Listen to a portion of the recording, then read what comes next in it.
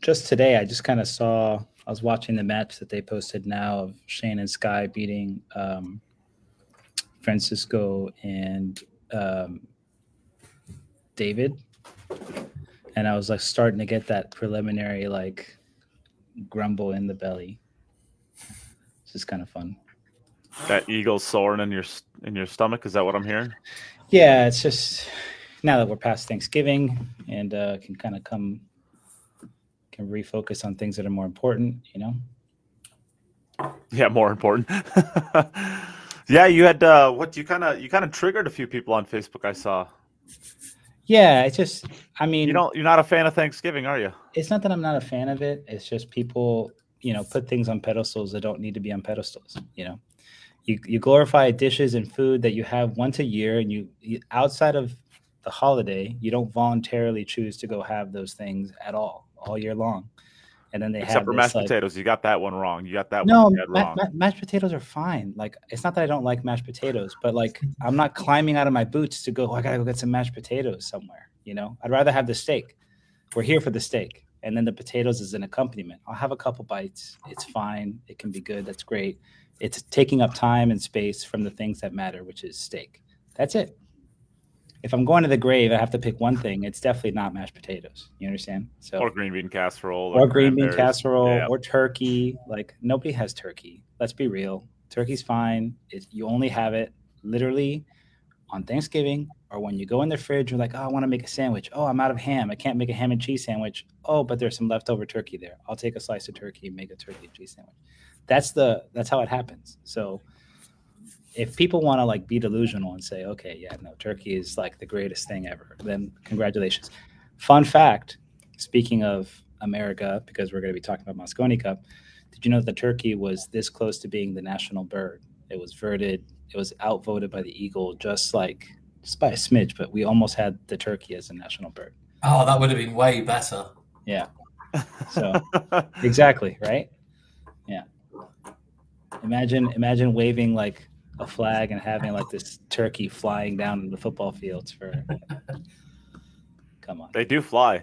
That is a little known fact. Turkeys are big and fat, but yeah, they absolutely fly. Not for long spurts. I mean, they're not flying from they're not flying across a pond, but yeah, they can get going. They can get up and they can fly a couple 100 meters. Yeah, they're slightly less agile and terrifying than eagles, but whatever. So there's that. So, Chris, how was your? You don't have Thanksgiving over there, do you? How was your sadness watching over the U.S. Watching us all eat our body weight? I seen all you lot having turkey and stuff. What's it for? Thanksgiving? Is that the celebration of kicking the British out? Is that what it is? No, it's like half our celebration of basically surviving the first. I don't know. Winter. Well, it's going into winter, so yeah, they landed at the worst time of the year. Yeah, they were like 3 months too late, and so they were just grateful to God to survive the plague and have some sustenance and yeah. Basically, it's our survival for not kicking off immediately once we got over here. So it's a celebration of British people landing there. And not dying immediately, because you can't really ask the British people to not screw things up immediately.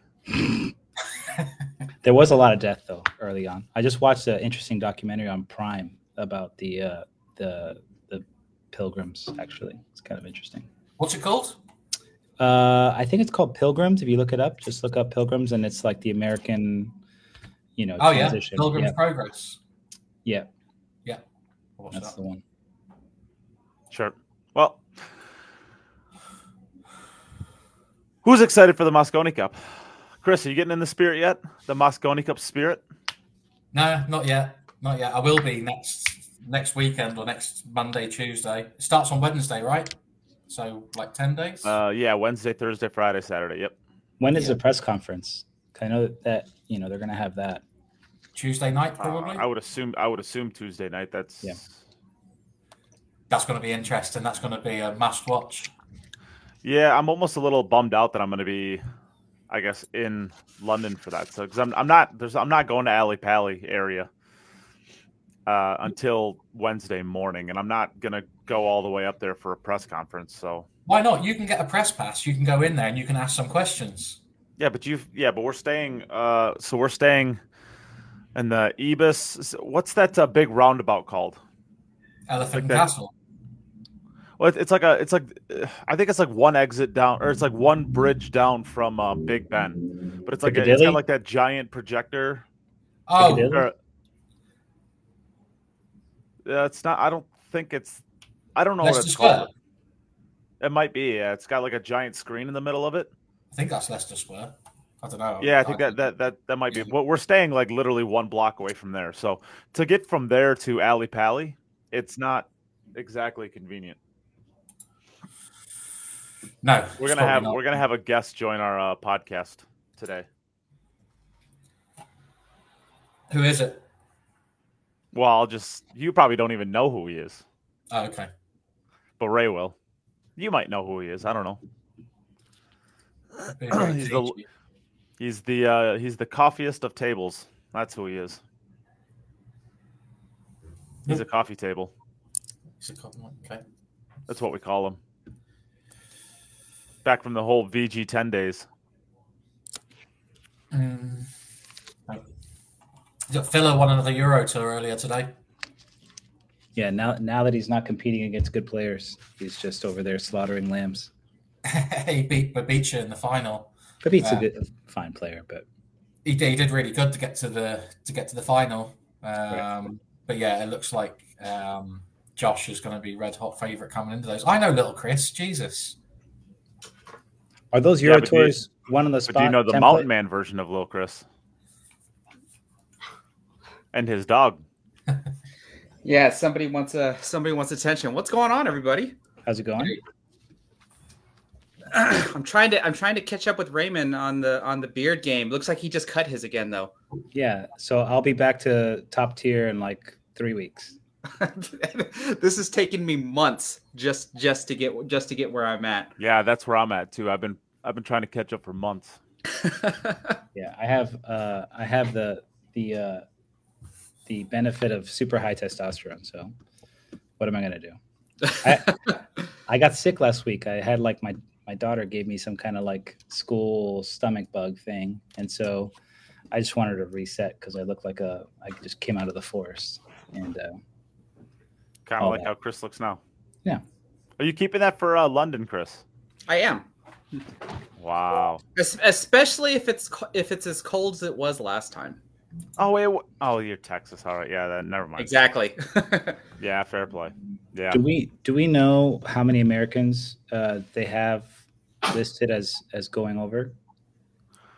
As far as like in the crowd or on the team? Yeah. I think there's five players on the team and one captain. No. I mean fans that have bought tickets and are headed over. I usually it's about an 85-15 to 90-10. Yeah, it sucks because like last year in Vegas, we had the best American crowd ever. And there was still, a decent amount of Europeans, and it made it, fun on both sides. I just don't know just the way travel costs are, if we'll get the same,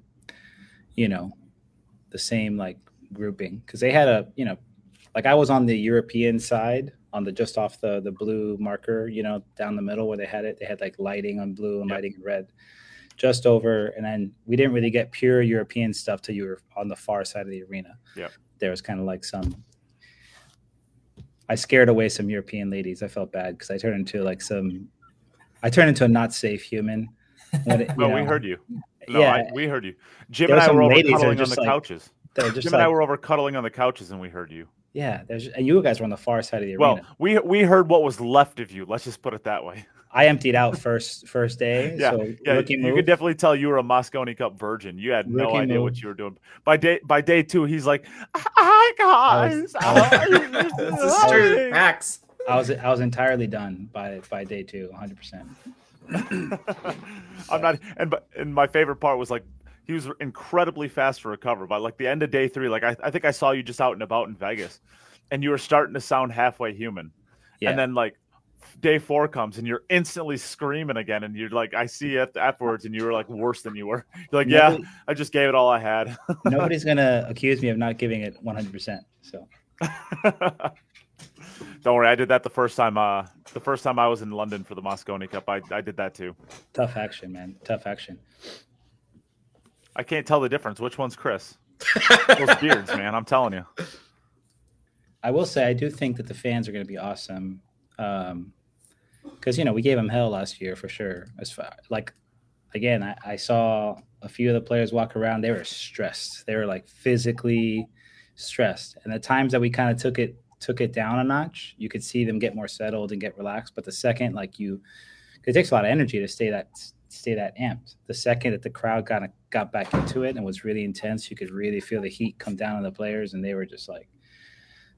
Alex Laley was just sweating bullets the whole time, and everybody was like super intense. So it's almost like you need like cheer leaders at each section, you know what I mean, to keep their groups, we need going. To clone you and Billy. Yeah, I mean Billy with what do you have? He had one overall unclapped, and then he had his little hat and the glasses and a little beer can. And hairy chest just flowing in the breeze. Fantastic. Him, Shane Jackson always comes like super decked out in Mr. America costuming. So no, but Raymond, what about I remember your idea that you were talking about how we should have Bluetooth speakers set up throughout different areas of the audience, and then that way, if we wanted to start up a cheer, all we had to do was just get a recording, so that way all these speakers could start blasting through to try to actually get the cheer to actually start erupting. Yeah, to make it more unison. See, now here's what's happened. Now you've given this information away to the Europeans ahead of the Mosconi Cup, and now they're going to be pumping in crowd noise. They don't. The Europeans don't need Bluetooth speakers.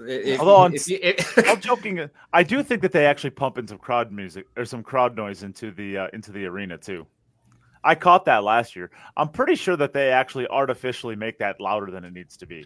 They do that at the football and stuff here as well. They do it at football matches. I was going to say soccer then.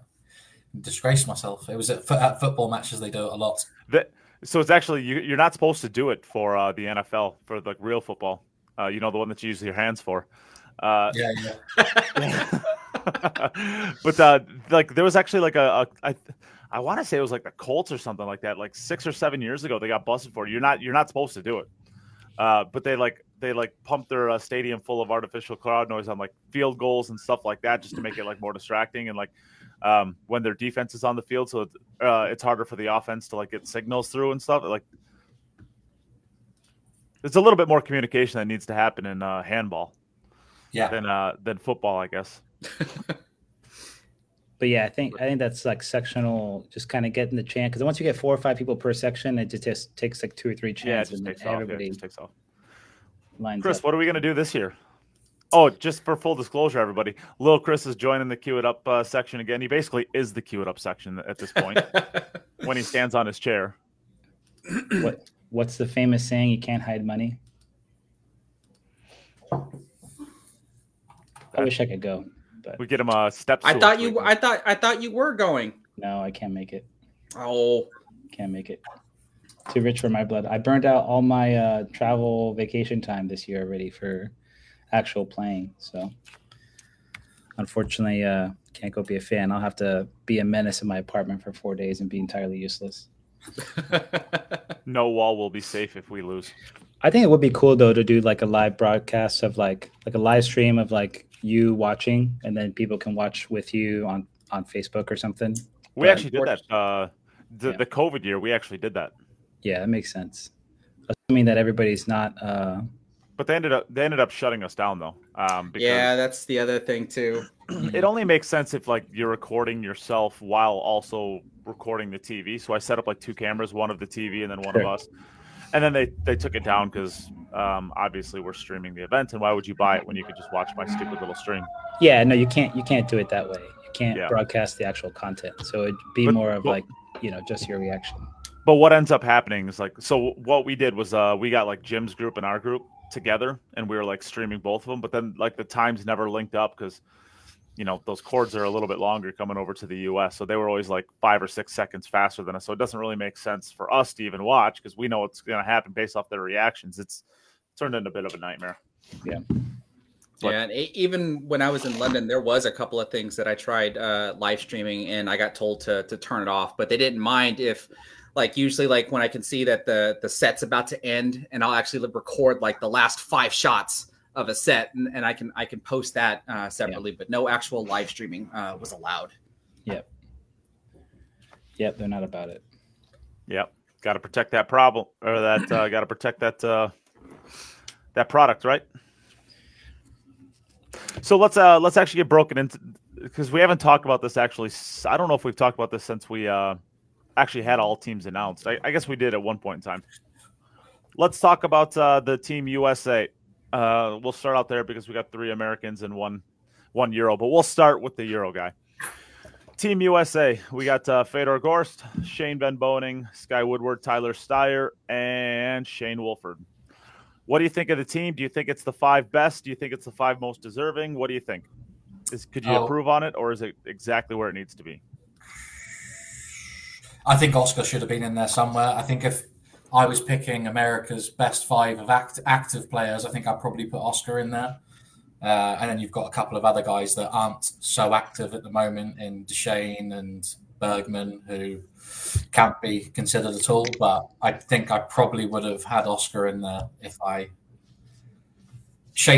Wolford's a good one to have because it's a future pick, isn't it? You need to give him the experience at some point in time. So why, and it has to be now. So I get it. But I think Oscar would have rounded off the strongest possible team. Chris, what do you think? I can definitely agree with the Oscar point of view from the other Chris. But I think I know BJ Usri's name was thrown around a lot, and I guess is it just news whether or not if Fedor's spot actually kind of hijacked that possibility? If Fedor wasn't in the mix, then it might have been Shane Wolford and BJ Usri. Well, I think that I guess I don't know how it broke down on the actual deadline date. Maybe Ray, Chris, one of you guys know off the top of your head who would have had the last spot on the deadline if it wasn't for Fedor. Yeah, would it have been BJ or was it Shane? The last guaranteed spot was Wolford going into Hanoi, and then going into Hanoi there was probably 4 guys that were in contention for that last spot. So it was Wolford, Ussery, Oscar, and Billy Thorpe. They were all pretty tight, within Stone throw away. Yeah, so if they happen to have a deep run, in cash quarterfinals or later, or even a semi-deep run, right? I mean, they were so close. Yeah, well, the payouts aren't like where you're getting paid $4,000 for, like, for instance, Shane Wolford had gone to the UK Open, made final 16, and he made about 4,000. So, the Hanoi was probably similar payout to that. So you would have had to make a deep run to make up that $4,000 difference, and you're also at a point where the other guy can't also make a decent run and cut, Sure, yeah. cash a couple of that, which is tough to do in those tournaments. I know a few of those guys all made final 64, and then you're in did I get a good draw in the final 64 knockout stage? A couple guys did get a good draw, a couple other guys didn't, and so then you're kind of flipping coins there as well to get through. But yeah, it was up to those guys. I think probably you're looking at a scenario where, assuming Federer's not in the equation, and things stayed the way they did, which they did, Wolford kind of made the guaranteed spot, and then you have two wild cards. So I think as far as the politics go of this whole situation, Wolford was probably the only pick that wouldn't have left a very souring and distasteful taste in the mouth of all the guys, because it was the most probably equitable as far as like giving honor to the points season. Yeah. And then you kind of go into this, well, should you or should you not? You already kind of like blew it up. The timing of that is what I think a lot of players kind of have a problem with, especially because there's going to be guys who are going to, it's going to be a $5,000-$6,000 investment to go to Vietnam for 2 weeks to go play the 2 tournaments. And if that guaranteed spot is not on the table now, then they definitely just don't go, and they save their money for a full run the following season. And that's where I think you kind of lost some people because, I understand the bigger, Matchroom has their idea about promoting the product, but you also need to have these guys animated and engaged and wanting to kind of go through the point system to earn points and see it through beginning to end without there being, big grenades thrown off that changes things so late in the game. So I think as far as that goes, it's something to think about, I guess, for guys that are still considering, because I know the majority of the guys that are in contention to make the team, they're playing a certain number of events. It's different for the Americans than it is for the Europeans. You got to play a full schedule and travel just to have a shot, and hope you kind of catch a gear at the right time. Like Al-Kaidi was outside of the picture until late. To be fair, so was Albin. Albin was outside of the picture up until late. So he caught gear at just the right time, and then his credentials and history, line the up. Albin pick still confuses a lot of people. Yeah, I feel like that last pick could have gone so many different ways, but it does take pressure off of the coach in a lot of respects because you have such a decorated player as your 5th guy who has the credentials. I would say up until the last 2 years, he was probably the most consistent European. Yeah. But I mean, honestly, the order of the picks was genius from Ralph. Because, I mean, could you imagine if he'd have picked Albin as 5th player instead of 4th player? So, like, when he picks him 4th, we kind of are ignoring the fact that he's even on the team at that point. We're only looking at the 5th pick. And then you look at Eklund Kachi versus Joshua Filler. Well, of course you're going to pick Joshua Filler. I mean, obviously, with the car accident, it's really unfortunate for Eklund, and he really wasted a good year not making the Mosconi Cup team. Yeah. But you can look at those 2 players and you'd be like, yeah, well, I mean, of course you're going to pick Joshua Filler, right? I mean, why wouldn't you? He's German. He's a killer out there. I mean, he slams. I mean, besides Sky, I mean, he just drills everybody on USA. I mean, it's an easy pick. But could you imagine if you went Joshua Filler at 4th and then Albin Ocean over Eklund Kachi as the 5th pick? Now we're really have a lot more blowback out to it, I think. I think it definitely it added to the drama because it opened the possibility, speculation wise, as to whether or not Josh was going to be on a team. So that was a storyline. And then there's like 3 or 4 other guys that I would say was probably justified. It being Ralph Eckert too, I was thinking maybe Moritz, because Moritz had a strong kind of like, push towards the end of the season, got sick and kind of got delayed a little bit. But like guys like Mario He were definitely there. Max Lechner definitely there. And as far as synergy goes, it just creates less kind of cultural gaps, right? So you could have had 2 Spaniards, 2 Austrians, and Jason, right? And then totally been justified. And I think for Europe, that's more important than it is for America, because they've lost the doubles the last few years. When you get to the off pairings, even with their core pairing, like Francisco and David have lost matches, and then you have guys that are different, different styles, different cultural backgrounds. I just think there's a little bit more synergy with the American side, not having that be a variable.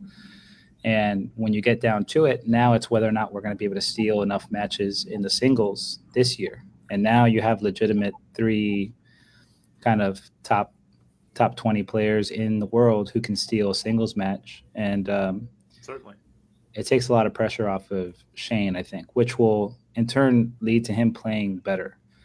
I think in the past, he's been prone to disconnect because of maybe not believing that the team can get there in the singles, and knowing that's especially if he doesn't win at 100% clip. Yeah, and it puts too much pressure on him. And I've always thought, like, historical, if I were to pick my perfect Mosconi Cup top 5 team for USA, I've always wondered whether or not I would put Shane on the list. It's hard to put Shane on there. Yeah. But for me, the only caveat would be if he has the right players around him, then I feel like he shines, where he doesn't have to be the guy, Sure. Like if he can just go in and do his thing and execute, and you can have like a Earl and Mike Siegel and, those kind of guys as like the headliners, then it takes pressure off of Shane. And in a sense, you have Skyler and Federer doing that for Team USA. So I think, Tyler slots in. He played really, a supporting role in last year's Cup, which I thought was strong. And I think there's a lot of synergy there amongst those 4 guys, especially like Tyler and Federer. I think will probably play well together. I think Skyler is one of those guys that can play well doubles with anybody, which is a big asset. And then I think Sky and Wolford are going to play well doubles together because they're buddies and they have a little kind of synergy there.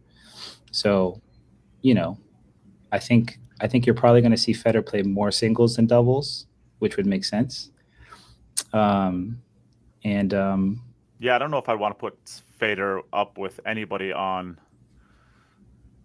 for doubles except for maybe Tyler. I think those 2 would be the only ones that I'd want to try to get him in with. Yeah, I think Federer, Tyler makes sense. I think just from a style standpoint. Yeah. Federer, Shane is stupid. Yeah, it's kind of strong. And then Skyler and Federer are probably also, Skyler's very affable. He's kind of gets along with a lot of people and is another one of those guys that can pick up the slack. If you leave him a little bad, he can come with a bank. The banking skills are so strong for Sky that it's a big value add. So it'll be interesting to see. I know now they're meeting in Dallas this week.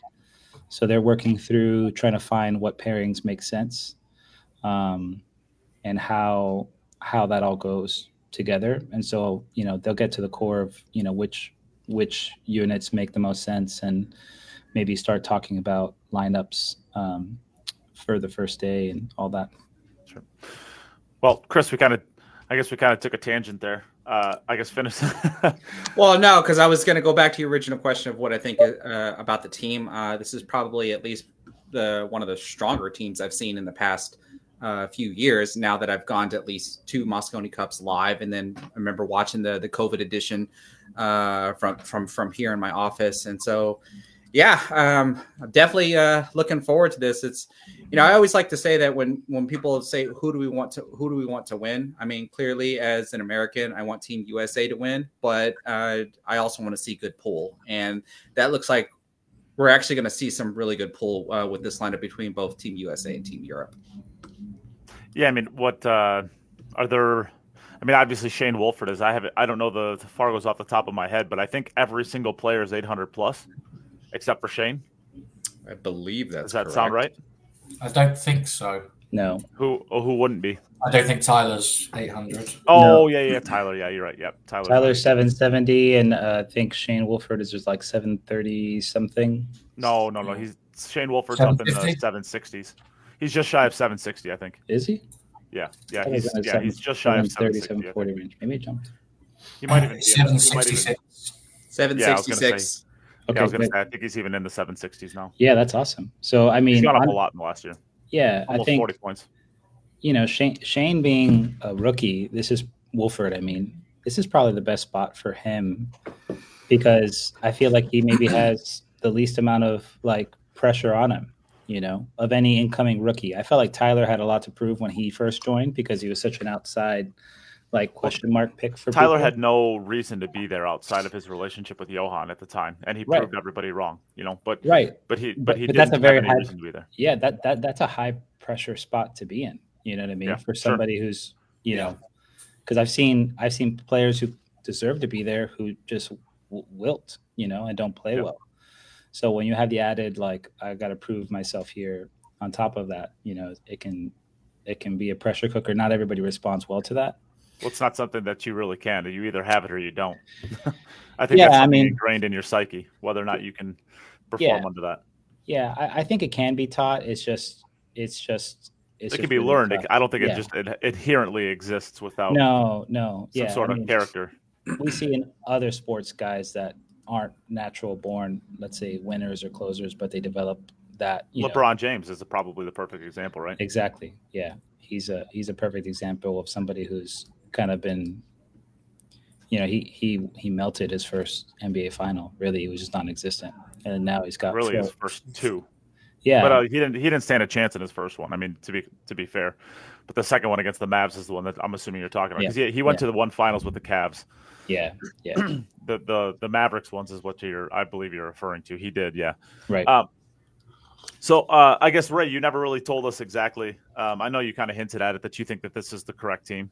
I guess what are your explicit thoughts on it? Do you think that we could have had a better fifth or fourth or third? Or... I think individually, probably Oscar and BJ were probably playing better at the end of the season than Wolford. Wolford had a little bit of a poor showing at the U.S. Open and was public about that. But then went to Hanoi and had some decent runs, and so there is that. But it's also, I think, politically, it was probably the only choice that could have been made. Not now, I don't know if that was part of the selection process at all. For the coach, I'm not the captain, but I know that for the other players involved in that situation, that invested time and resources to go travel, it probably would have been bad if Wolford would not have been picked. But that said, I'm happy for Wolford because he's gone overseas. He has a quarterfinal finish this year at the UK Open, and during which I think he beat Al-Kaidi to get there to the final 16, which is huge because Al-Kaidi right now, I think, probably playing the best, if not the second best on the team behind Filler. Just playing very, very solid pool, really kind of has like clicked into a good form to round out the end of the year. So having a win against him will give, question mark if that matchup comes up. And he's also beaten Koping Chung a couple times this year, or within the last year, which is huge. The quarterfinals was the tournament that he had ball in hand, and he took the combination. That was that tournament? I think you're probably right. Yeah, I think you're probably right. I know he had ball, and he won a safety battle, got ball in hand, and took a combination that ended up getting funny on him. Yeah, on like the 2-ball or something like that. But yeah, but he was that. I mean, that was Hill. The reason I remember it is because it was Hill. And but that's how you learn. You kind of go through those situations, So he has a little bit of that, like pressure cooker. How do I respond? In him, especially on a big international stage in a matchroom setting. So I don't think it'll be as jarring, maybe as some people think it'll be for him. And he's got buddies there too that are going to work well with him. So yeah, I guess bringing it full circle. I think you nailed it with it had to be Shane.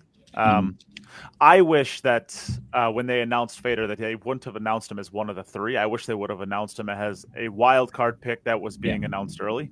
I 100% agree. Then all of this would have been solved and we would have been good to go because we still would have had 2 guaranteed qualifiers. And who isn't going to pick Feder if you have a wild card anyways? I mean, that'd be sorry to Declan Kachi.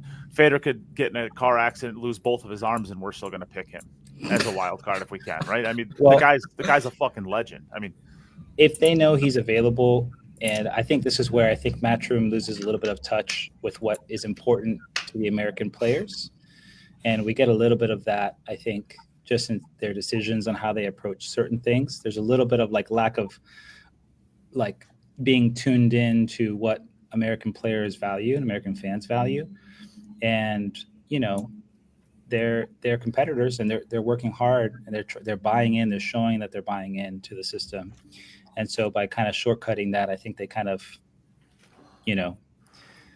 what's the phrase? You cut your nose off to spite your face or something like that. Sure. There's a little bit of that, and so that's where I think you get maybe resentment and some hesitation from players when they think about, well, should I even waste my time doing this if it's just going to be more of these kind of left field things? Yeah. But to your point, I think him being announced as a wild card was probably the right move.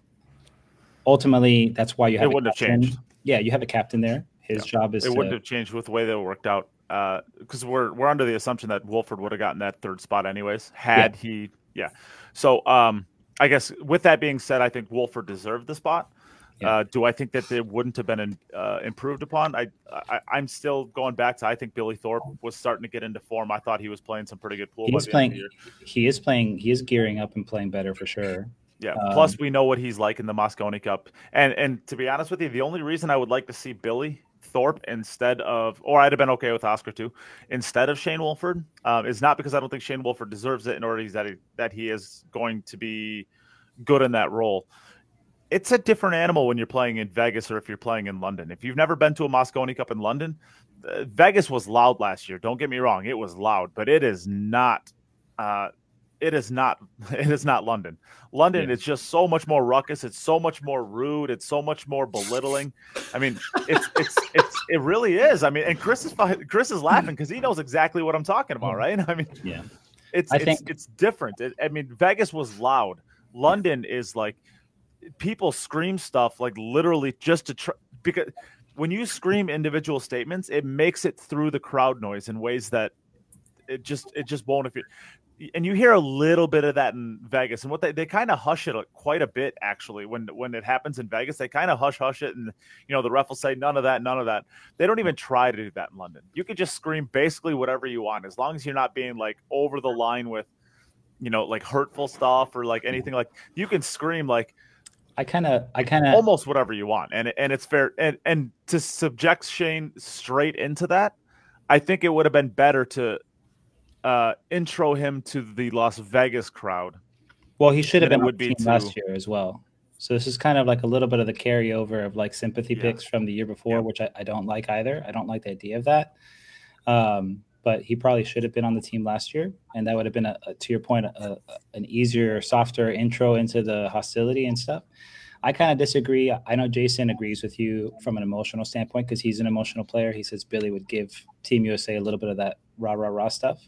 Yeah. But I think in that environment, it's either hit or miss. And if you're too emotional and too rah, you can lose it a little bit because ultimately you have to be able to tone it down and still be able to deliver the cue.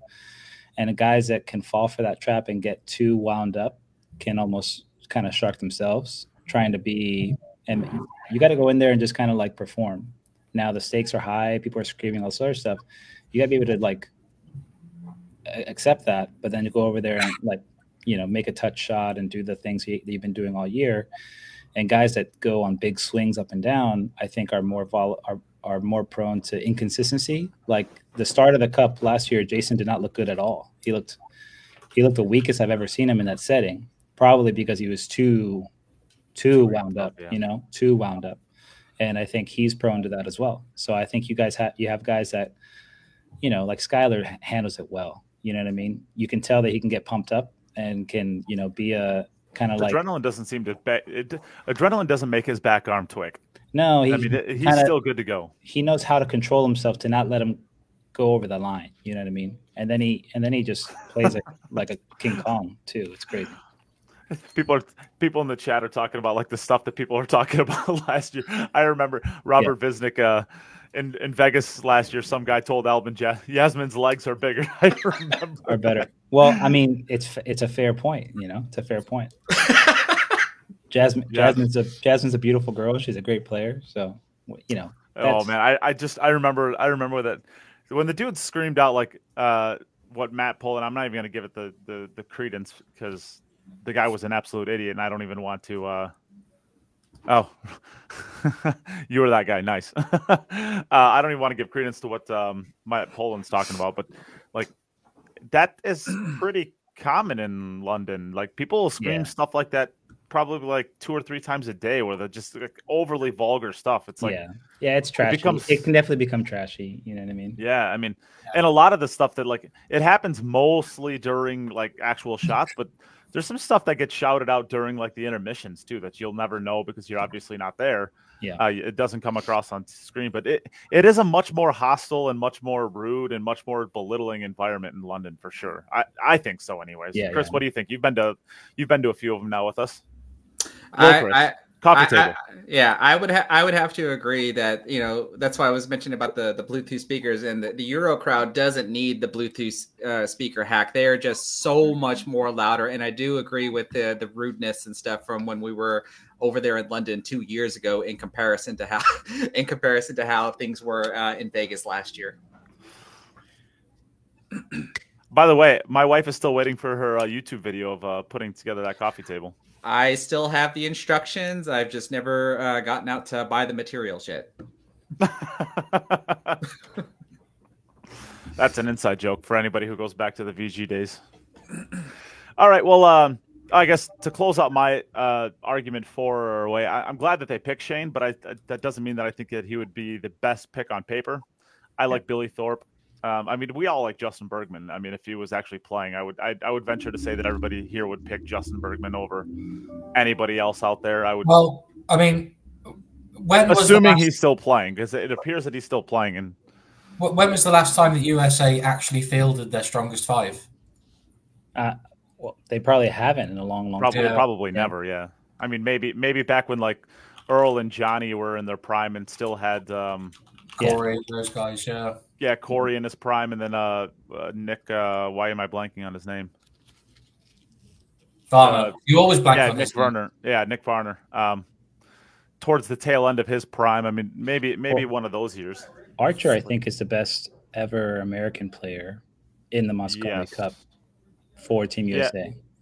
Yeah, Johnny's probably hands down the best on our side. I know when Appleton and them were coming up and really showing a lot of form, and he was the core of the European squad, Johnny was like the boogeyman for them. They just they didn't want any part of him. None of them. Rodney's got to be up there as well, right? Who's that? Rodney Morris, his winning percentage has got to be really good. Yeah, he's got a good winning percentage up there. I would guess for Europe, it's probably Mika or winning percentage. Yeah, I mean, probably Mika or Niels or Darren. I think Albin's up there too. Yeah, Albin's got to be up there. Yeah. Yeah. So I mean, I guess it comes down to how many like what's the? I'm sure whoever's winning it's probably had like one year where they went like 4-1 or something like that, because 80% is super high, right? It kind of comes down to how many do you need to have to be like a base. I'm trying to go only the people that have been like 6 or more, which I guess Albin is probably coming up on 6 at this point. Darren's got to be really close to being the best European player. He's got to be really close. Yeah. He's such a great team player as well. So solid. Like, I like the foundation of his game. Great all-around player. Controls the cue ball, which I think is really important. Because if you don't have a good cue ball control, and then you magnify the pressure of the Mosconi Cup, then that stuff starts to fall apart really fast. He's one of the best. He's one of the best doubles players ever as well, isn't he? World Cup. He's got great history in the World Cup, where winning or getting to finals or semis, and is in the Mosconi. He's always a calm and he knows how to G people up his partner up at the right moment, how to calm them down.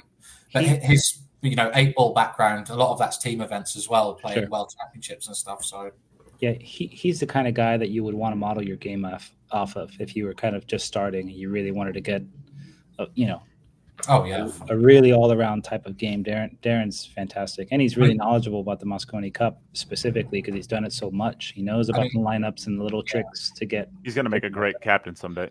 Oh, he will. Yeah, I mean, he's up there with one of the best Q Sports brains ever. I mean, he's won the World Chinese 8-ball. Yeah. He's won, World 9-ball, World 10-ball, World Games. Straight ball. He's won all different formats on different tables. He was European English 8-ball champion. He was the best ever, maybe decorated English 8-ball player. So he's got one of the best Q Sports brains ever. Sucked at snooker though. I played him. No, I think he was actually alright. He could make a century. No, stop it. He's terrible. I beat him in snooker. I'm not having that. There's no way. It was doubles, but I did. Who was your doubles partner? Ronnie O'Sullivan. Emily Duddy. Oh, this was at like 5 a.m. and we were all just pissed. It's a lot of caveats. We did. We beat him. I'm telling you. Yeah, Darren's a man. Even then though, when him and you had the European teams with like Mika and Nick Vandenberg and those guys and Suke and all them, and Carl was on the team. Archer back then was like right at the tail end of what his like really formidable years were. So much knowledge, had the break and the jump and all the pieces, and played well under pressure. And I felt like that he was probably our best guy. Skylar's coming up there now too. Skylar's. Yeah. Watching some of the older Mosconi Cups, I always felt like if anybody was going to keep Earl in his place or keep him on the good side, it was going to be Johnny or Rodney Morris. Yeah. They could keep Rodney. Him. It would be Rodney. Rodney's they play doubles together all the time. Johnny's way too easy going. Yeah, he's a lot like Sky. I mean, for how great Sky is, like Sky and Johnny's personalities are pretty similar actually. Okay. They're both just kind of goofy, happy-go-lucky like people. Now the Johnny that we know now is obviously not exactly on that plane. But Johnny and Sky are both just super goofy, easygoing, but they're not going to hold people accountable. Like you don't see Sky going over to Shane when he's kind of throwing one of his tantrums and kind of giving up on the team. You don't see Sky going over there and like really keeping him in line. He goes over and tries to like chum around with him and pal it up with him, but he's not like Rodney. Rodney will get in your face and tell you, hey, listen here, buddy, you got a team, act like it. Rodney was the kind of that enforcer or he at least has that personality in him. But back when they were like all playing together, they were winning so much it wasn't really needed that often. What do you think about the lineups then for this year? Obviously, Europe has the same roster as last year, right? Well, I want to talk about that. I do have that on the docket. Let's talk about the European side, kind of the way we did the U.S. Sure. Year 5, Ray. What do you think? I mean, I think Filler and Alcady are probably playing the best. In the best form relative to their own skills, right? Jason's right up there, obviously, too. Had a nice win in Hanoi and obviously playing well. And he tends to play well in the Mosconi. So I'm not super, worried about him having a big let off. I do think the volatility up and down, he might be prone to a little bit of that, but he's going to settle down at some point and play really great. I'm actually more worried about Albin this year for Europe. He played, by his standards, he played poor. He's played the worst year he's had in probably the last 6 or 7. But in the Puerto Rico event, I just saw some things from him that are really out of character, I think. And it was a team setting as well, and obviously not the pressure that you get with the Mosconi, but he missed certain shots. If you watch back that match against it was Austria against Germany, I think, to make the semifinals or to make the finals. He left him playing with Yasmin. I mean, I saw some stuff that she was carrying him. God, she was 100% carrying him that match, and it was kind of shocking, honestly, to see somebody that good kind of play so far below their skill level. So maybe his foundation is a little too thin. His small legs. Yeah. That was a stretch. You must be taking yoga. I would say he's a concern for me, but I mean, ultimately he's who he is. He's a world champion, and you expect him to do what world champions do and play well. So I think he'll try and be steady. I don't really foresee a big collapse so much, but I would be, if I'm Ralph Eckert, I'm watching that and trying to see how that affects my picks, because you don't want somebody that's tanking and collapsing paired up with another player in a doubles, because then it's very easy to carry that on to somebody else. If it's in a singles, I think it's less pressure, Yeah. But eventually he's going to be paired up with somebody. So you probably put him up there with Filler or somebody like that who's playing really great. Well, FSR, right? Yeah, FSR too. FSR and Josh. I mean, that's where it is, I think. Yeah. Well, you have the FSR and David pairing. That's for sure going to happen. Yeah, of course. Probably out the gate would be my guess, or the start of day 2. Right, something like that.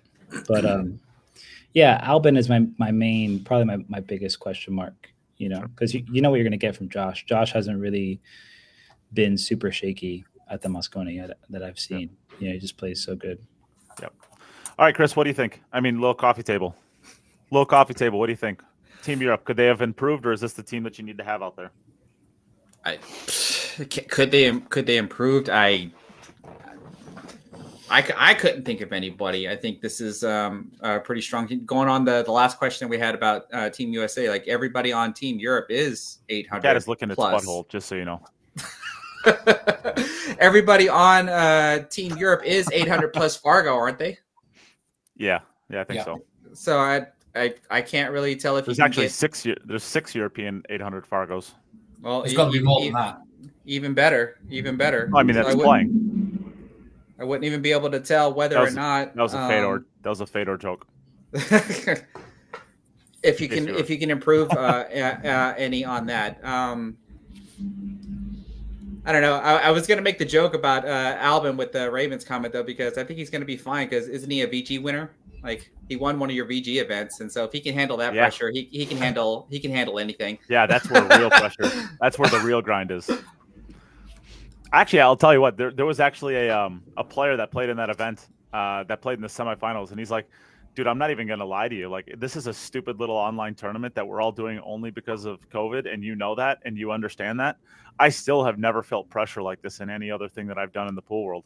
You sit around stewing in your nerves for 6 minutes until it's your time to go up there, and every single mistake that you make is like, you can't play safe. You can't do anything." That he's like, I crap my pants every time I get up to the table. I've never shook like this when I was playing before, which is kind of funny. But anyways, Chris, what do you think as the European expert here? Besides adding you to the team, how could they improve? I would have had Catchy in one way or another. I would have had Catchy in, but so that Catchy in for Albin, because you can't block out Josh, right? Yeah. I would have had Catchy in for Albin, but I do think that they can pick any 5 players from maybe 12, and Europe would still be slight favourites. So and I think Kachi definitely played the best this year overall for Europe, even with the time off. But from the times that I've seen him in the Mosconi Cup, I feel like there's the chemistry issue there because of his disposition. He's so unique in his he's just very like stoic and like behind the wall, single-minded, close. He only talks to a few guys when tournaments are going on that I've seen when I've been there. Right. He's quite closed off, but he's a winner. He's a champ. He's unbelievable. Right. So Albin is probably better on the bonding side, but I don't think it's close. I think Kachi's played way better. Yeah, if you just have to go off who deserves the only player that you could argue, the only potential player that you could argue played better than Kachi this year, even in the half year that he played, is maybe David and maybe Josh. I mean, other than that, you cannot argue any player in the world probably played better than him. Yeah, maybe Josh. Maybe Josh, but I think when David did win 2 major events too. Yeah, but when we saw the UK Open and the Masters, Kachi seemed to be unleashing this new break, which was basically his 10-ball break. Smash it. And smashing them. And I just think if he'd been able to carry on for the rest of the year, I would have put everything on and winning another big event. I would have put everything on it. I saw him. He almost won the World 8-ball.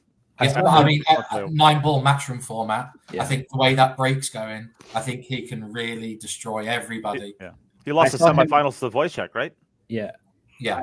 I saw him start breaking that way last year at the US Open in the single knockout stage. And if you watch the match, if you can find the match, him and Josh played, and he just torched Josh like 10-0, or it was stupid. It was just like, and he was getting the breaks and the rolls and everything, and the balls were going in, he's controlling the cue ball, and it was a joke. I just don't know how you stop him, because his break, he hits it so much harder. This new format, he hits it so much harder and cleaner than everybody else that I wouldn't even know who to say would be second and being able to crunch them like that. And that's the key, is being clean at that speed, right? Because a lot of guys, he's not putting everything into it, right? He's not launching himself into it. He's just a massive guy, and he's just a beast, and his timing's great. And I thought it was kind of brutal. I can't remember what tournament it was. Was it the Masters maybe, where he played Niels? And I feel bad for Niels, because Niels is breaking them the way everybody else is breaking them. But when you put that next to Kachi, it looks by comparison very soft. So he kept getting like these warnings from the referee about the soft break and stuff, and ended up, I think, getting a brutal. Wasn't that a double hill? I thought it was a hill loss. It was a dry break on Niels's break, and Kachi ran out from there. Yeah, because he had to change it the way he's and to me it just seems silly. You know what I mean? Like, I don't know. Kachi just smashes the ball so hard. That's why I like using the side rails as a gauge. If the guy's hitting 3 long rails, he's totally fine. You know what I mean? If he's hitting 2 and coming out to the middle, I think he's fine. Once they're just not getting to the second rail, then you can say he's definitely, guiding the cue ball being a little soft, But, I think the trick with that is, I think that they have to have the speed gun, not for like the visuals or enforcing anything, but like because I agree with you 100%. Kachi was smashing him so hard that Niels looked like he was breaking him soft in comparison. Right. The speed gun there would basically remove that. Right. Yeah, it can just be objective, Yeah, you could just say like, yeah, okay, well, this guy's over here smashing him at 26 miles an hour, and the other guy's hitting him at 19 miles an hour, which is basically the tournament average. There's no way that, we're going to be able to enforce a slow break on somebody just because the other one's hitting it harder, right? Right. Yeah. So, Ray, I know that we gotta say bye to you because you said you gotta get out of here in about 4 minutes. So let's hear your prediction. Who wins? What's the score? And what's your first day lineup? We'll start with your first day lineup. I haven't thought so much about the first day lineup. I think obviously you have the teams, which we've done actually well the first match the last few years. I would say if you go doubles from there, I'd probably start a strong doubles pair. Maybe just start with Shane and Sky right away, and then go singles, doubles, singles. So I put maybe Federer in that spot, and then do, I have to look at the exact rules because there's like, Sure. It affects. Everybody has to play on day one. Yeah, so everybody has to play day one, that kind of thing. So then maybe you put Sky Wolford in doubles and then Tyler to close day one, something like that. Maybe put Tyler third and put Federer to close, that kind of thing. That's probably what I would do. Just if we're doing the full 5 matches. I think last year they only did 4 matches. I like, I'm a homer, so Team USA all the way. I like USA 11-8. I think this year, I think they have enough to get there. They basically played a 4-man team last year, and it was one small miss with the extension away from being 8-8 going into coin flip territory. And once you get to singles, I think we have 3 big guns there that can definitely. We have 4 actually big guns and a 5th guy that's gotten. Yeah, everybody on that team has gotten singles wins in big moments. So honestly, I wouldn't be surprised if you see Team USA win 11-7, 11-8. Okay. And yeah, I just think overall they're going to play better together than Europe is. So. Sure. Well, I know Chris is having problems with his internet right now, so we'll wait for him to get back in. But if you wanna book out, Ray, I'll pop out. You being and on. then if you guys are still in, I'll peek back in before. No problem. Sounds good. So just be me and Chris. That's good. Little Chris, little coffee table. Oh, other Chris is back. So let's use this as an opportunity. Quick, let's give a shout out to our sponsors who make this podcast work. Jacoby Custom Cues. We love them, and so will you. All you got to do is just get with me and get yourself a Jacoby Custom Cue, and you will absolutely love it because it is amazing. So here is an advert.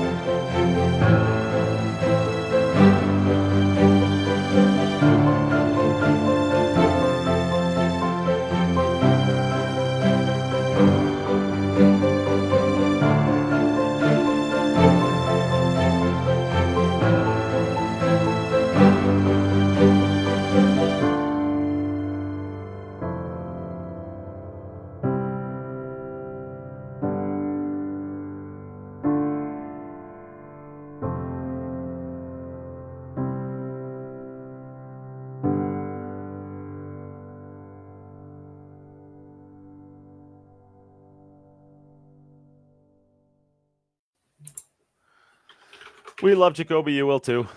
I actually play with one personally. Chris, you have a couple Jacobys, right? At least one.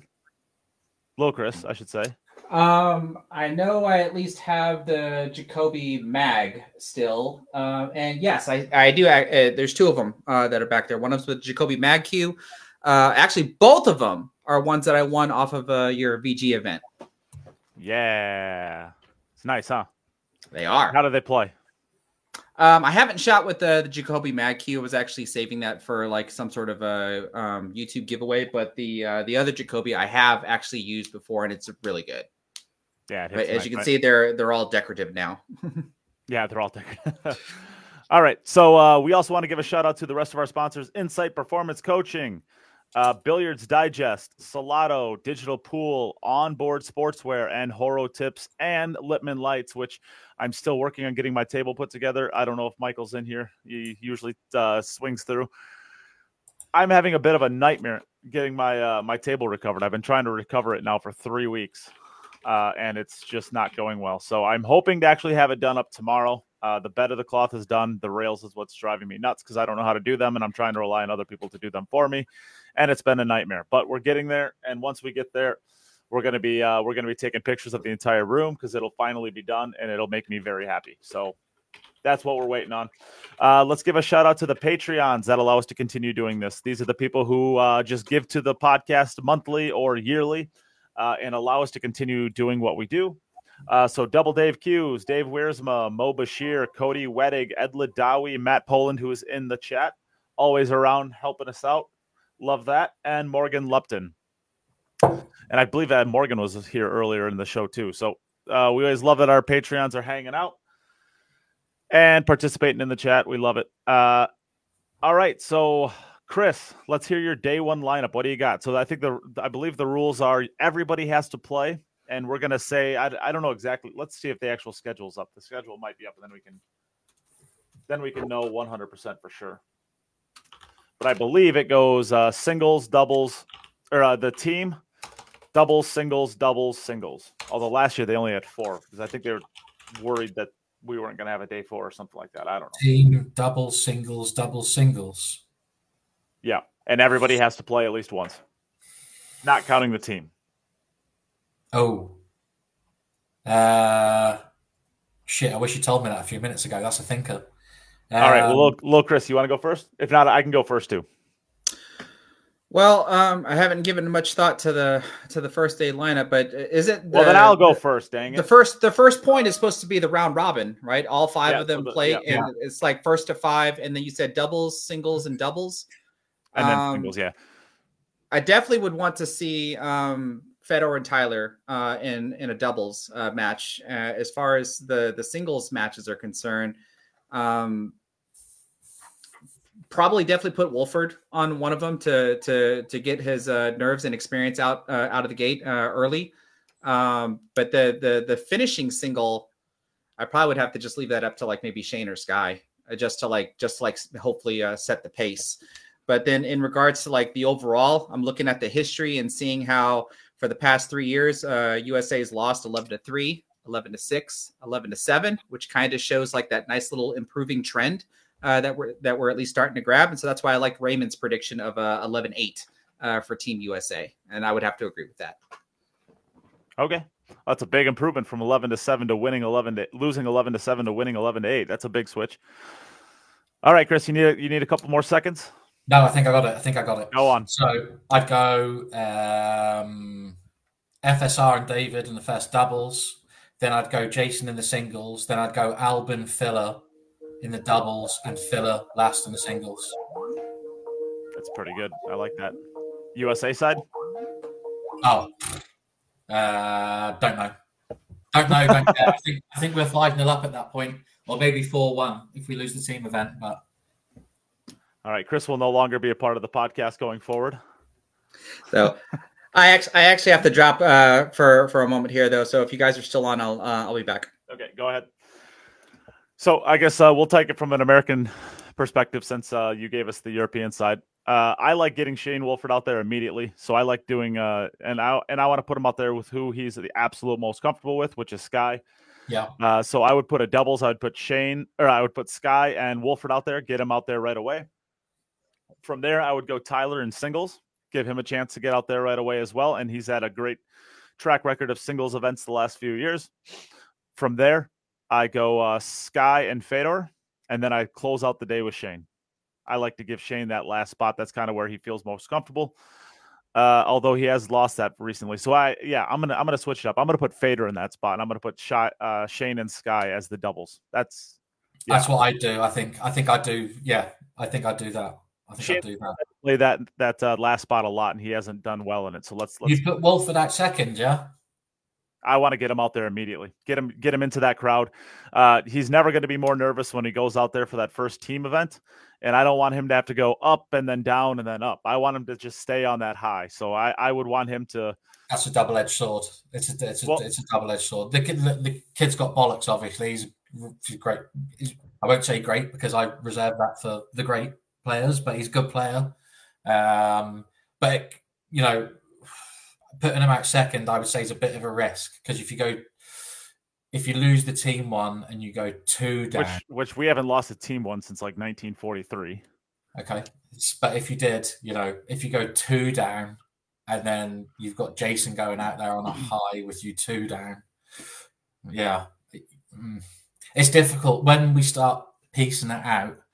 I think we can start to see where it's 5 versus 5, but you can get to see where the weaknesses come out, or not the weaknesses, the less stronger matchups come into play. So the reason I'm putting him out there right away after the team event is I don't want him to be that adrenaline is going to be pumping after the team event, right? So I don't want that adrenaline to start wearing off by the time that like he has to start playing again. Because when you go up and down with that much adrenaline, you might only play 2 shots in the team event. You might only play 2 shots. He might not get a shot in the team event. He might only play 2 shots. But that's not going to stop that adrenaline from going. I don't like the team one. I think it's shit. I think it's needless, and it's not. I don't think it's a good way to start. That's just because you've lost that's just because you keep losing it every year. No, it's not. It's because I don't think. Well, I don't think if you asked any of the players, I don't think anybody who's a pool player gives that match any appreciation because it's a weird one-off kind of. I mean, it's an introduction to the event. It makes sense with the event. It does. I don't think it does. I don't think. Well, then how do you suggest starting it? How would you suggest starting it? I just start off with the doubles. I think that's what they got rid of to start. I think that's what they got rid of anyway, wasn't it? To start with the team one. I think they've been doing the team for a long time.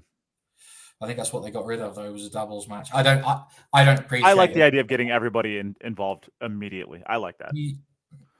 It is a bit gimmicky because there will be one person that doesn't play a second game no matter what. It feels like a warm-up, and I don't think there should be any warm-up in something as prestigious as this. I think it's balls out, fucking get in there, and if you fold, you fold, and if you play great, you play great. I just don't appreciate it. I'm sure there are really good reasons for it, but I don't get them.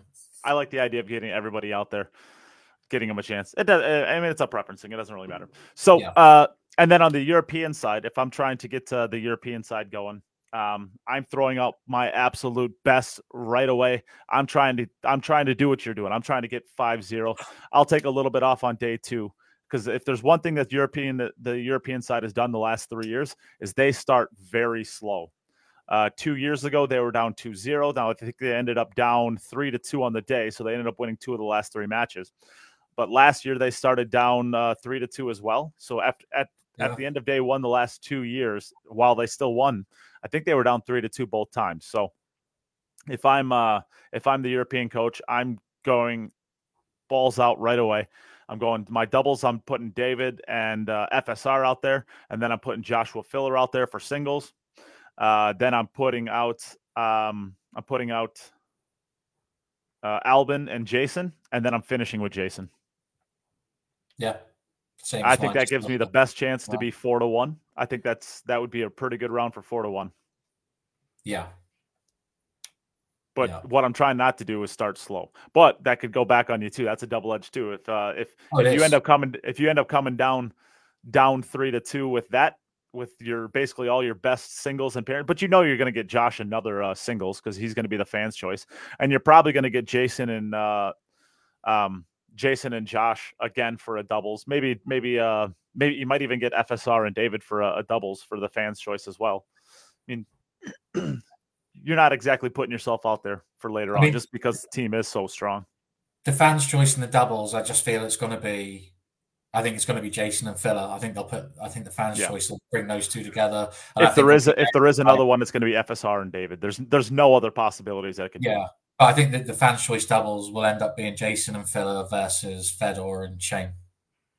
If you had to bet on it, you'd say that would be the favourite outcome if everybody taking their pick. It'd be great to see. It's fireworks. It's the four Probably. most, Probably. four guys with maybe the strongest firepower out of both squads. So I would say probably, yeah. Although in the Mosconi Cup, I'm taking Sky and Fedor just for the Mosconi Cup because but fans' choice. That I'd make you right, but I don't. Fans' choice. I think it'll work its way down. On paper. So I don't know. Let's we're obviously. So I'm going. Full disclosure, I'm leaving for London on Friday, and I'm landing at like 9 a.m. or something like that on Saturday in London. You're here for a long time. Yeah, we're going for 10 days. So it'll be, we land on Friday. Technically, we leave here Friday, but with the time change and there being a 6 or 7 hour flight, we end up Saturday morning. Mm-hmm. So, yay, I'm going to get to see Claire. We love Claire. We get to go hang out at Spots and Stripes. It's going to be so much fun. I got to bring lots of dollar bills so I can lose them all to Nigel playing marbles. Oh, we got Ray back. Yeah, I'm going to be over there. Next week, we're going to do some podcasts at some point in time. I don't know exactly when. It's kind of a bit of a flyer while we're over there. So, but I'm going to try to do plenty of content while I'm over there with the players. Try to get lots of stuff out there. If you ever have needed a reason to join the page's Patreon to support what we do, to give you guys this content, now is the absolute perfect time. I really wish. Sorry. I really wish that I could go. That'd be so nuts just to be there, and it could be fun. Take my camera, do camera things. I have a very high Fargo in the camera department. So, as I was saying, if you've ever been wanting to join the Patreon, now is the perfect time. Support us going over there. Allow us to continue doing what we're doing, to give you guys the content that you want. I believe we are going to be the only podcast. I don't think that Mike and Joey are going over there. So I believe that we're going to be the only people on the ground getting you guys your content. So there's some British guys that started podcasts now, so I don't think you'll be the only one. There's some British guys that started podcasts. I think there's two different ones now. Well, that's awesome. Always room for more. Always room for more great content. But in the content I've put, or in the chat, I've put a link to the Patreon. If anybody wants to sign up, that's how you do so. And so, Chris, let's give your predictions. That's where we're at right now. So, what do you think? Who wins and what's the score? No day 4, unless Matchroom jig it again. All right. So Ray, we've already got your prediction. Poor guy. One man should not have this much power. He should have seen that coming. All right. All right. So what? No day 4, unless. So there'll always be a day 4. They'll always make it a day 4, but always make it a day 4. Yep. But in out of respect and out of having to fill up TV hours, they'll make a day 4. But I think it will be 11-5. 16 total matches. Do you think there isn't going to be a day 4? How many matches do you think are on day 2 and 3? You're saying there has to be a day 4, so I'm trying to be nice. I think it's going to be 11-8 USA. I'm not sure if Chris heard my prediction earlier, but oh shit, 11-8 USA. I'm all for 11-8 USA. This is the first year in a while we've had 5 functional players, human beings that can breathe and hold a cue. Waving it for the shots fired, Earl. Well, if he would have still want to go back to day 3 last year, and I want JJ to stop putting. What did Earl go out there 3 times and lost all 3 points? I mean, that's a completely different day if he puts Oscar out there 3 times. Yeah, absolutely. But yeah, I know somebody kind of took a shot at Oscar a little bit in the comments earlier about how he was involved in any wins last year, but the dude only played like maybe 3 matches. 2 matches. It's brutal. I felt so bad for him because was that it? Wow. Yeah, it's brutal. And he played well. Like he was playing well. Like I should say he wasn't playing super well, but he played 1 doubles match with Earl, which is kind of rough. That's kind of like a sacrificial lamb match, but yeah, I think you're supposed to probably only put up Earl with Skylar, but I understand. And I think he played a singles against Jason. He did play a singles against Jason, and that was it basically. The team event, yeah, and then the team event. You do have to ask the question: how much Jeremy Jones being quite possibly the smartest man active in pool today, you have to ask the question: how much influence do Matchroom have over the pick to put Earl out there over Oscar so many times? That doesn't make a lot of sense. When you guys say it now, it's quite difficult to see how Jeremy could reason his way into making those picks. Yeah, I'm not entirely sure. I know Earl also got a fan's choice, which I understand. Yeah, sorry. I totally get that. Like Earl got a fan's choice in which he was up 3-0 and found a way to lose. He's supposed to win that match, So, it's a lot of, this is why I kind of think, and even with all that, it was 8-7 down and the one extension snafu away from being 8-8 going into singles basically, and I just want to see day 3 over with, because I mean, you have whatever you have left. Obviously, you can't put Shane and Sky out there on day 3, but there had to have been better pairings out there, and I don't know. I don't have them right in front of me. That put us in a better position than the rules as well of how to do the pairings. That's really it. That's really where you kind of get your hand forced a little bit. Yeah. So you really gotta have a plan going in and kind of stick to it. Because if you start pivoting, then you back yourself into a corner. If you go one direction, then you got to go that direction for a certain amount of time until you can start, shifting. And I feel like, now we have less volatility as it relates to those pairings now, because really the cup is not so much about, having the best players. It's winning matches. It's just, you got to win a match. You got to score points at the right time. And momentum goes up and down. You're going to expect that. I mean, even the year before, they had a shot to go up 6-3 after day 2, and Chris misses that 5 ball into the corner, which I'm sure still haunts him. And that was a year JJ had to step in, not having played at all year. Yeah. And actually played pretty well. He played fine. Played fine. Yeah. So, all right, I guess that's all of our predictions. Do we have anything else we want to talk about before we go? I mean, there hasn't really been a ton going on. I know we kind of mentioned at the beginning the Trevesa Open in Italy. The Treviso Open, that was going on. And there was also a tournament in South America, the Venezuelan Open, which I got invited to, but I just couldn't go because all my, vacation time goes into the Matchroom stuff, really. And that looks really great. It looks like a great tournament. It was in Caracas, I think, in Venezuela. And it was a lot of, I think Jose Alberto Delgado was there, and Gerson Martinez was there. A lot of Spanish and Caribbean, Latin American players. I think they both made the quarterfinals, but they were ousted in the 10 ball, and 2 Venezuelans won the 10 ball, which is nice, to see local guys that you don't really know of. And I think that's going to be a repeat tournament in South America. You're seeing a little bit more of that in like Venezuela, and there's a Costa Rica Open that happened earlier in the year as well. More Caribbean. So I feel like that part of the world can get some representation, which is kind of cool. We get to see some faces we don't really know. Sure. So that was fun. I think the matches are available on Facebook as well, if I'm not mistaken. Did Delgado not win one there last week? Was he there for a couple of weeks? Did he win another?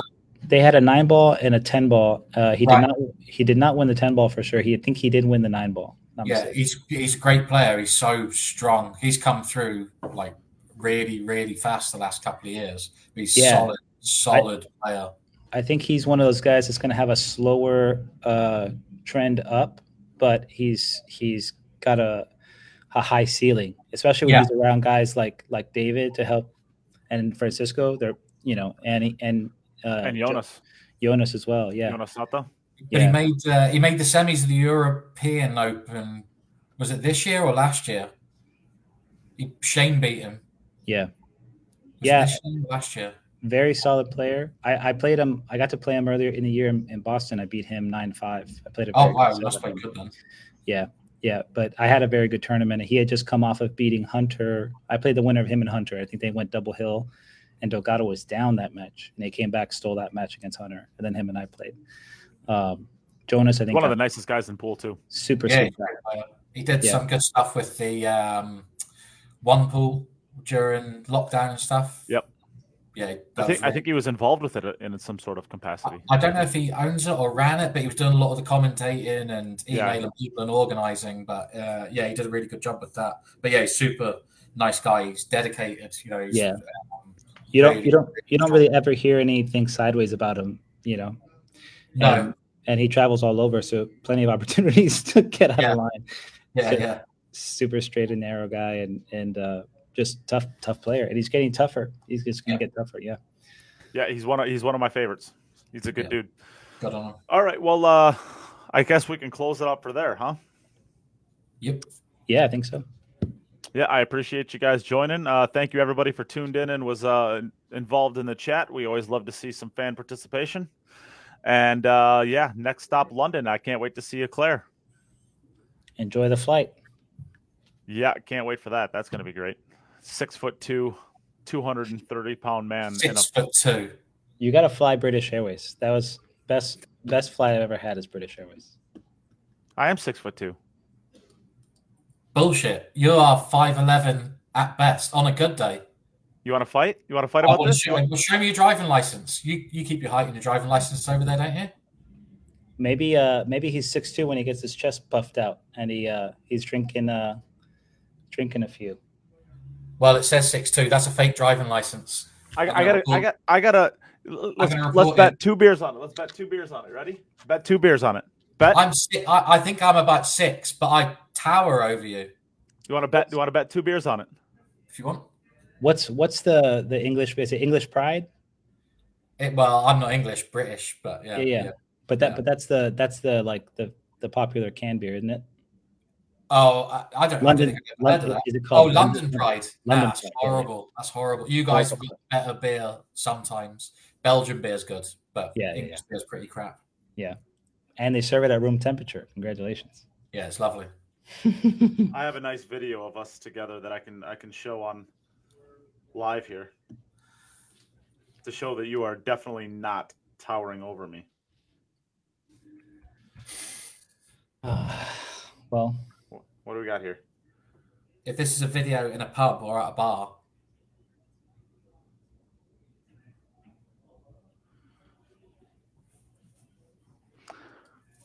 Oh, you're not even going to show it properly, are you? Yeah, so where are you? You're that little guy with the black hair. That was you hitting yourself in the face. Yeah, dickhead. Do you really think you're taller than me? I would assume so, yeah. You are not taller than me. Okay. Then I'm a lot taller than what I thought I was. Oh, here's a good picture of it. Oh, wait. I got to get the ending, though. Wait. Just play a race to 11 already. He only plays on baby tables, Ray. Yeah. Baby tables with 6-inch bags. I am taller than you. How? Because I'm taller than you. I don't know. All right. Well, I'll see you next week and we'll sort this out. There you go. Ready? There you go. Yeah, I'm bending down to hug you. It's all right. We'll sort it out next week.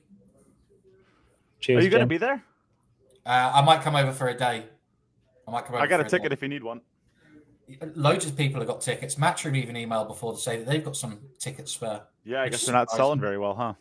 I don't know what's going on. They must be selling more tickets this year than last year. No, they only have 2,000 seats. Anyways, all right, we'll close it out. We'll talk off air. All right, thanks everybody for tuning in.